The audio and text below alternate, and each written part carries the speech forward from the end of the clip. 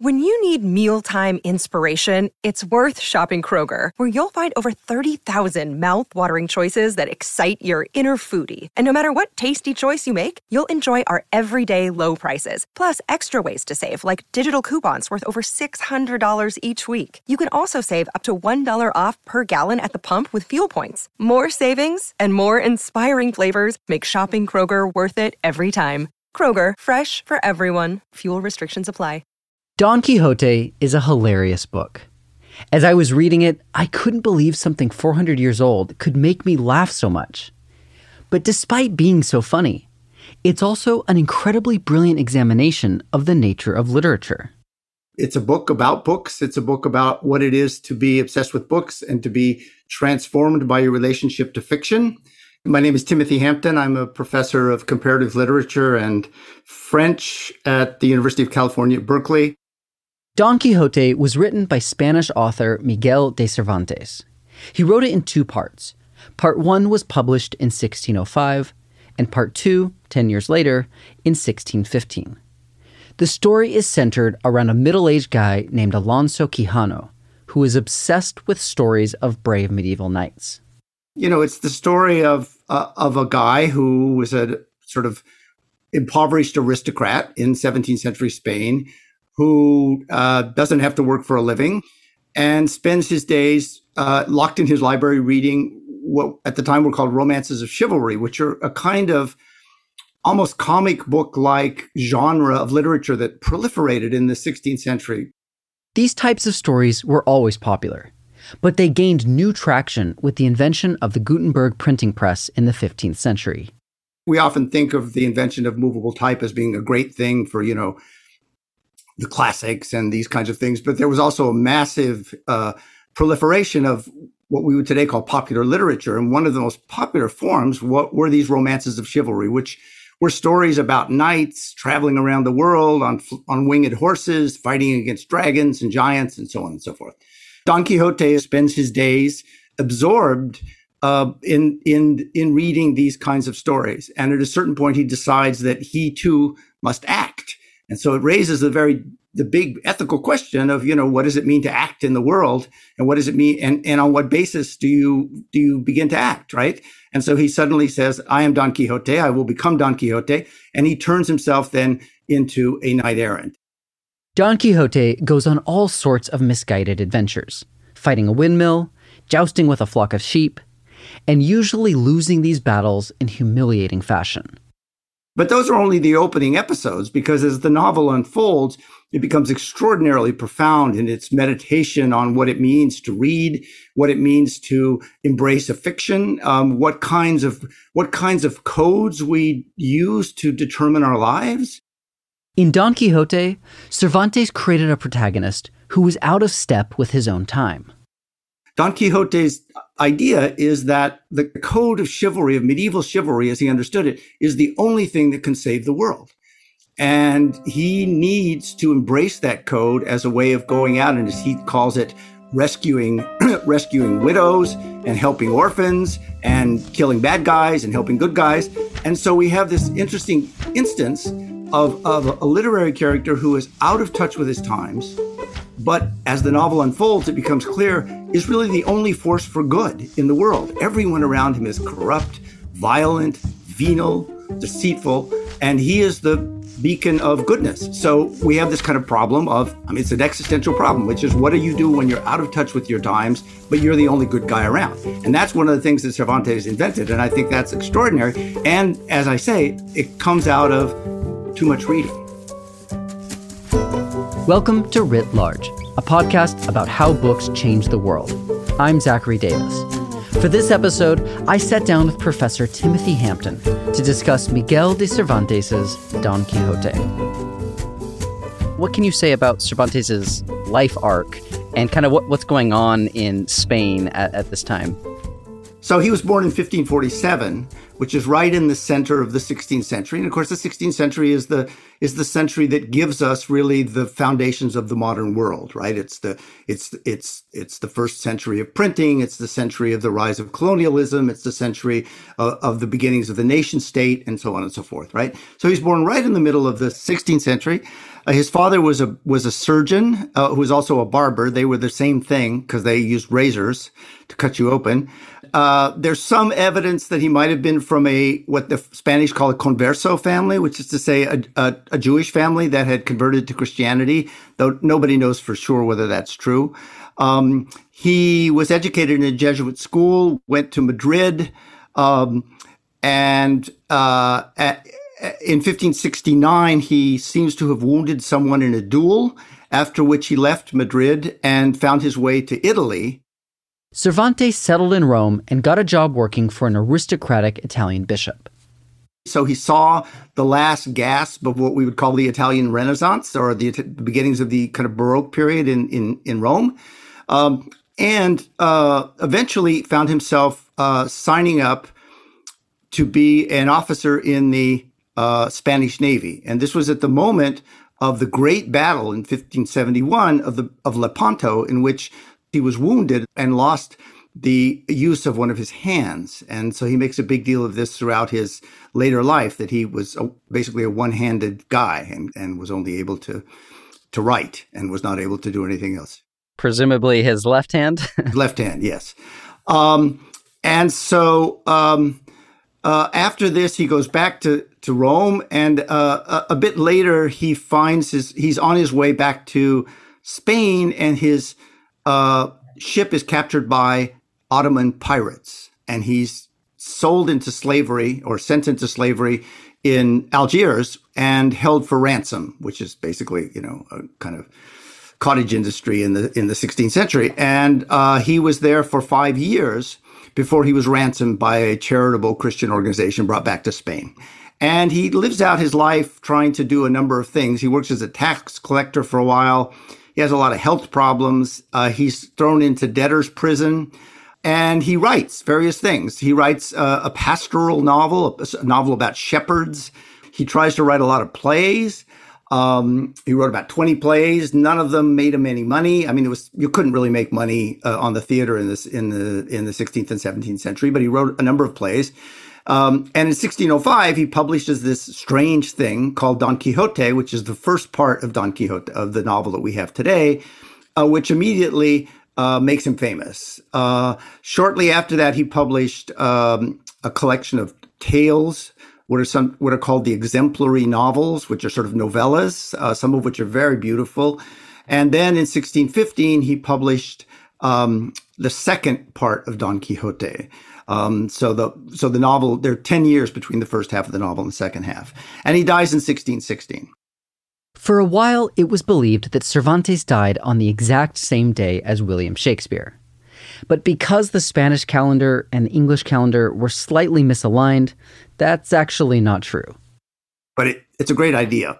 And it should be true, given the extraordinary similarities between those two authors. They're both reflecting on a changing world. They both seem to have a value system that really privileges old ideas of kingship and virtue that seem to be disappearing under the pressures of modernity. So Shakespeare and Cervantes are, kind of natural pairs, a natural pairing, along with the French philosopher Montaigne, who's also pretty much their contemporary, a little bit older. But those three authors always seem to me, at least, to be speaking to each other, even though they never met. Cervantes entered the Spanish literary scene at an exciting time. So in Spain, there are a couple of things that are worth thinking about. There's a heavily centralized court society. So there are a lot of courtly writers who write for the king, about the king. But you also have a very lively public theatrical scene. So there's not only Calderón de la Barca, there's another writer named Lope de Vega. They called him the monster because he wrote so many plays. He was so successful. And his plays are, still performed all the time today in the Spanish-speaking world. A number of other playwrights, and a very lively scene of lots of lyric poetry, celebrational poetry. I mean, it really is a kind of mirror image of the scene that we think of at the end of the 16th and beginning of the 17th century in England, right? Where you have a public theater with Ben Jonson, Christopher Marlowe, Shakespeare. You have poets like Philip Sidney circulating their poetry. You have the beginnings of prose fiction. All of those things are happening also in Spain, in a different cultural context, of course, and in a different religious context, obviously. So there is a very lively literary world, and there's a very lively, of course, world of the visual arts.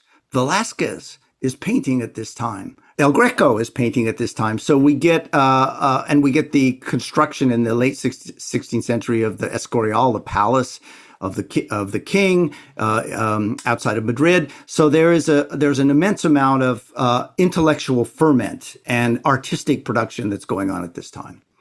Spain was also thriving politically. Spain had ruled the world. In the mid 16th century, there was the Treaty of Tordesillas between Spain and Portugal, which divided up the world, right? And there was there was the Colombian expedition. There was Cortez in Mexico. There were these massive colonialist enterprises in the New World, and all of this silver coming into Spain from South America, principally, that made Spain incredibly rich and a big player in European politics. And so everything was great. And of course, the Holy Roman Emperor in the early part of the 16th century, Charles V, the Habsburg Emperor, was also Charles I of Spain. So Spain was riding high. And by the end of the 16th century, everything had turned bad. There was the unfortunate military expedition against England, the famous Armada in 1588, which had ended disastrously. There had been bad harvests. The influx of silver from the New World ruined the Spanish economy, basically, and caused massive inflation.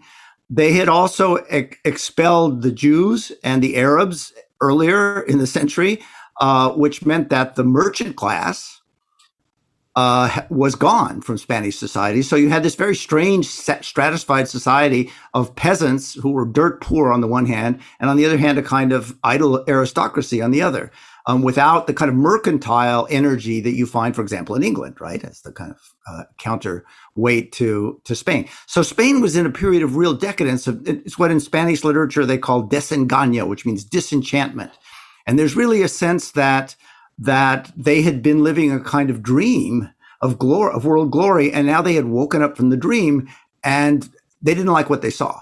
So you could see why Cervantes at this point would give us a novelistic hero who really sees the world as out of joint, as Hamlet would say, and who wants to return to an earlier ethical code when men were brave and women were beautiful and dragons were evil and there was work to be done. And that nostalgic vision, which is one of the things that Cervantes bequeathed really to world literature and to Western culture, was very much of the moment at one level. Meanwhile, warfare in Europe was undergoing a radical change.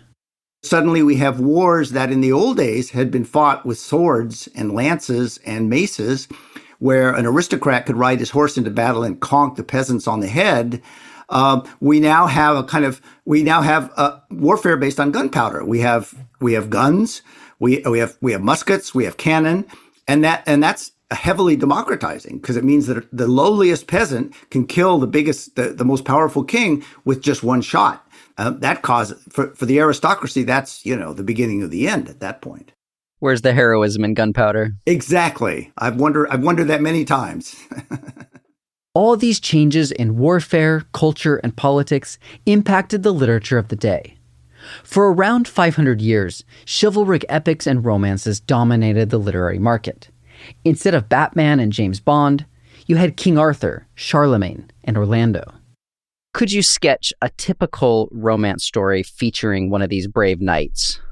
Yeah, so you have a hero who is possibly he's riding through the woods one day and he meets a knight in black armor, and the knight challenges him, and then something comes along to interrupt the duel, and one of them is called away, maybe to rescue a damsel, and they meet again 250 pages later, and they have to pick up their duel.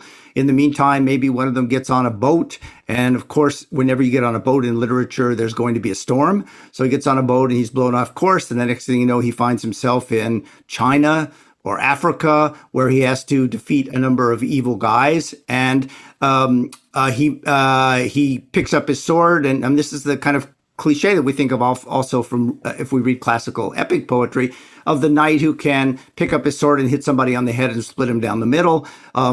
Everybody's usually riding an enchanted horse of some kind. And they're completely, of course, immortal and completely untouchable. By the early 1600s, these stories had gone out of style for everyone except the hero of today's text, Alonso Quijano. He devours these chivalric stories, and then he decides he's going to go out and live it as Don Quixote. Let's now move to the story itself. How does it begin? So Don Quixote goes crazy. He takes his horse, whom he calls Rocinante, and he finds an old shield, and he puts together a helmet for himself made out of cardboard, and he enlists his neighbor, a farmer named Sancho Panza, to be a squire, and they go out. And in the early episodes, it's very slapsticky, and about 10 chapters into the novel, Don Quixote is entering into a battle with a Basque, and Don Quixote has his sword, and the Basque has his sword, and suddenly the narrative stops. They're both about to conk each other with their swords. And suddenly the narrator of the novel intervenes and he says, sorry, we have to stop here. I don't know what's going to happen. Is Don Quixote going to hit the Basque, or is the Basque going to hit Don Quixote? But we have to stop here because I can tell you that this novel that you've been reading, or this story you've been reading, was a manuscript. And that's all I have of the manuscript. It stops right there. So then he backs up. This is one of these great sort of postmodern moments where it becomes a novel about making novels. And so he says, let me tell you the story. One day I was in the marketplace in Toledo, and I saw a pile of papers in Arabic, and somebody was reading them and laughing. And I said, what are you laughing about? And he said, well, I'm reading the story of Don Quixote and Sancho Panza. And I said, what? And so I got this guy to translate this manuscript, right? And so now he says, I've got the rest of it, and we're going to continue with the story. So we get this kind of self-conscious intervention into the novel where the narrator now becomes a kind of character, and he tells us how he found the rest of the novel, got it translated. He says, I got it translated from Arabic into Spanish. There's a great detail because he has his negotiation with the guy who's going to do the translation, who's a Moor, in the cathedral in Toledo. And he says, and of course, it's translated into Spanish, but as we know, all Moors are liars. So we can't believe anything that they say, and we can't believe that the story is true. But here's the story. So then he goes on with the story. And so what this does is it introduces the problem of making stories into the novel. Don Quixote and Sancho continue on with their adventures, doing right in the world as they see fit. They free slaves, help lost lovers, and manage to draw a lot of attention along the way. As the novel unfolds, everybody around Don Quixote, including a priest and a barber from his home village who show up on the scene, everybody says, this guy's crazy. We've got to cure him. We've got to get him out of the mountains and back to his home village. So how are they going to do that? You can't go to him and say, Don Quixote, you're crazy, because of course he refuses to believe that. So the only way they can do this is by pretending to enter into the chivalric world that Don Quixote inhabits. So they cook up a scheme where one of the young people that they've met is going to pretend to be a princess in disguise, or a princess in distress, and she needs to be freed by a giant, or from a giant. And so they're going to lure Don Quixote out of the mountains, and they're going to capture him and throw him in a cage and take him back to his village. So you can see that as the story unfolds, everybody around Don Quixote starts to enter into the world of the fiction and become little Don Quixotes in each in his own right. And they find that this is great fun. They really love pretending to be shepherds or pretending to be damsels in distress. It's great fun. So you can see that there's a kind of enchantment of the world where everybody turns into some form of Don Quixote. And that's where you can see how Cervantes is discovering what a brilliant idea this is, and he can spin it out and spin it out and spin it out. They finally get Don Quixote back to his village, and this concludes part one, the first half of the novel. Then what happens is something really extraordinary, which is that, and this is real, this is not in the novel. The first part of the novel was so successful that between part one and part two, during the 10 years when Cervantes was working on the second part of the novel, somebody else published a sequel to part one, a writer named Avellaneda. Cervantes had a few options for what to do. He could have stopped writing part two. He could have ignored the unauthorized sequel. But instead, he decided to incorporate this false sequel into his part two of Don Quixote. So, as part two opens, Don Quixote is back in his village, and Sancho Panza comes to visit him, and a neighbor comes to visit him, and the neighbor says, "Have you heard? There's a story of the adventures of Don Quixote and Sancho Panza, written by someone called Avellaneda, and it's incredibly popular. And it tells us that Don Quixote was a coward, and that Sancho was a liar, and that this happened and this happened." In which case Quixote says, "No, none of that happened." So now we have this kind of marvelous kind of, it's like playing three-dimensional chess. Now there are two Don Quixotes running around in the world of the second half of Cervantes' novel. There's the one that we read about, and then there's the one that Avellaneda wrote about. And Don Quixote has to prove to the world that he's the real one and not the one that you read about in the spurious sequel to part one. So everywhere he goes, he meets these people and they go, "Oh yeah, we read your story. We know all about you." So now Cervantes gets into a really great problem, which is, again, a very contemporary problem, which is, what do you do when you don't have control over your own, as we would say now, you don't have control over your own narrative? When somebody else is telling your story for you, and you need to claim that for yourself. I mean, this is a problem in the age of social media. This is the problem that we all face. Quixote has to prove that he is the real Quixote, not that other guy. He has to prove it to everyone else, and he has to prove it to himself. As a result, part two of the novel is full of these deep existential questions, where Don Quixote is interrogating his own identity. Meanwhile, the outside world is calling into question his adventures in part one. And so now Sancho and Don Quixote have to defend their own story. They have to defend not only themselves against the spurious version of their lives, but they have to defend themselves against the book that we have just read, where we've been able to spot these kind of, mistakes, logical mistakes in the plot. I mean, it's absolutely fantastic. And it simply gets wilder and wilder as the story unfolds. And it really becomes a kind of postmodern story, which is all about, multiple narratives and how can you tell which one is which. It's like something out of a short story by Borges or some kind of novel by Philip Roth, where you have narrators on narrators on narrators. In the end, Don Quixote is challenged to a duel by his neighbor. Just like in part one, the neighbor is trying to get Don Quixote to give up this whole knight-errant thing. So the neighbor says that if he beats Don Quixote, then Don Quixote has to give up being a knight and return to his village. And Don Quixote says, okay. So they fight, and Don Quixote is defeated and agrees to go back to his village. So at the end of the novel, they go back to their village, and he, of course, falls ill. And he's on his deathbed, and everybody's around him, and he's about to die. And on his deathbed, he renounces knight-errantry. And he says, "I'm no longer Don Quixote of La Mancha, but I am Alonso Quijano the Good."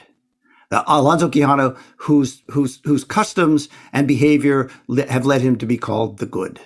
And I give up Don Quixote, and I give up knight-errantry, and I am just who I am.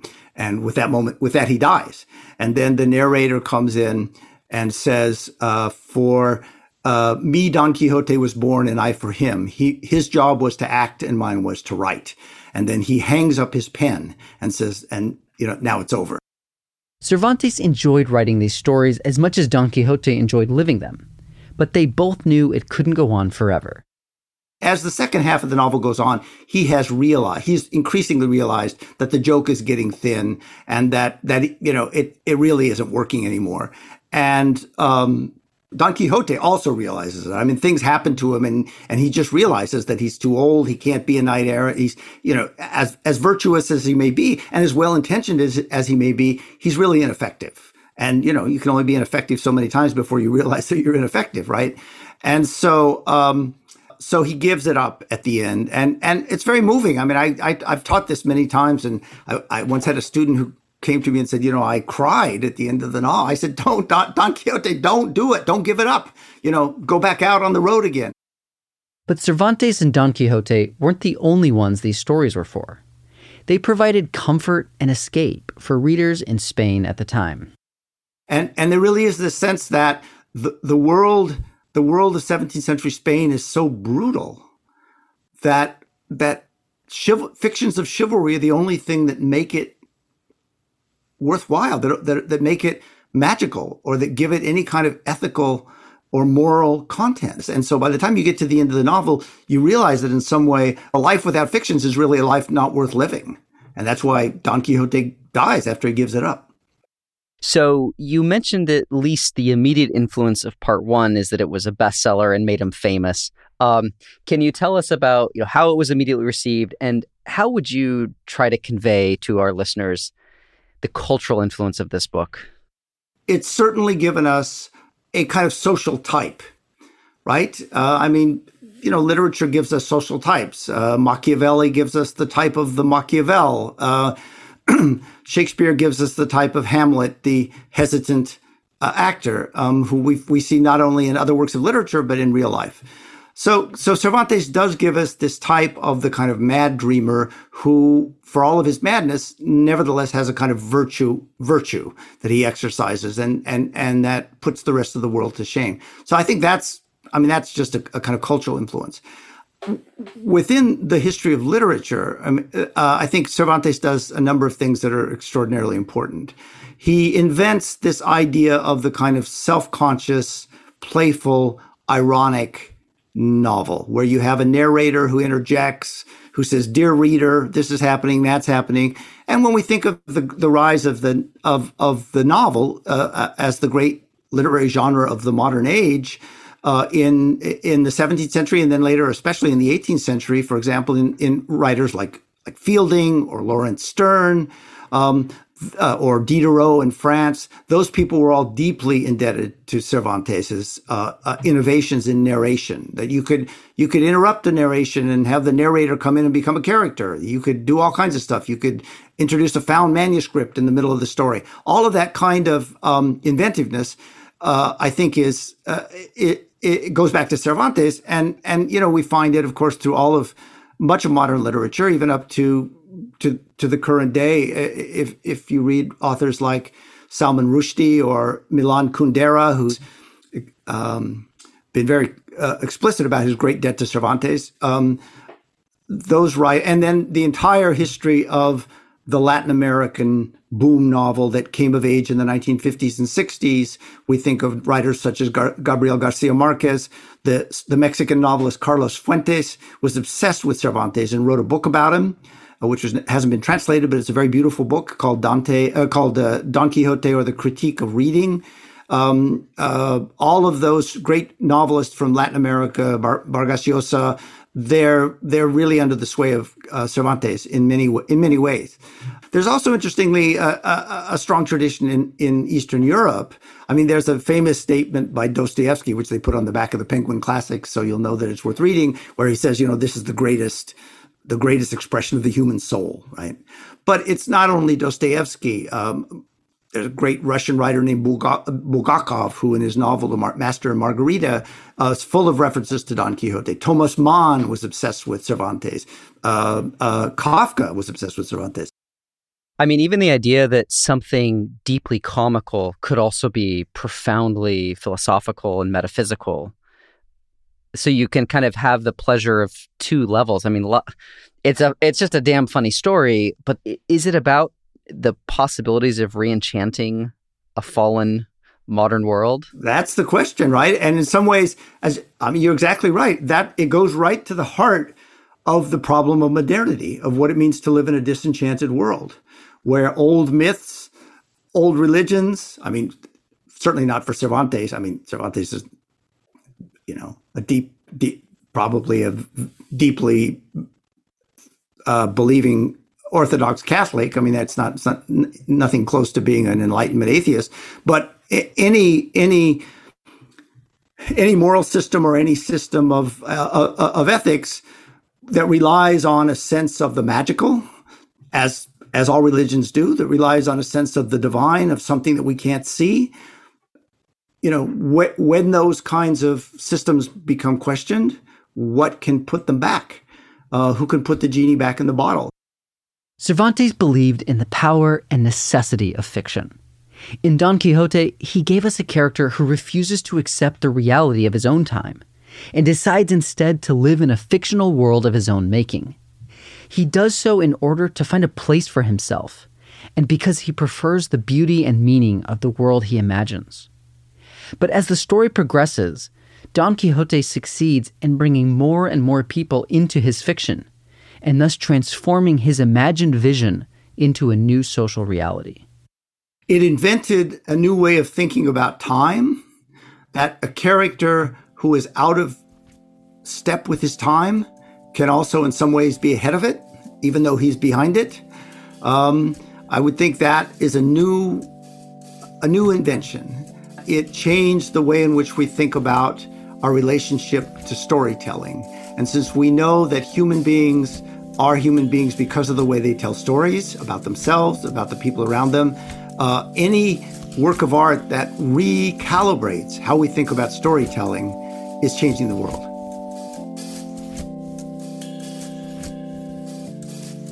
Writ Large is produced by Jack Pombriant and me, Zachary Davis.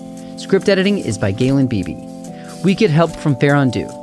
Our theme song is by Ian Koss, and our branding is by Dan Pecci. We're a member of LitHub Radio. Writ Large is a Lyceum original production. You can find us on our website, writlarge.fm. There you'll find transcripts, links to the books we discussed, and more information about today's guest. Thanks for listening. See you next time.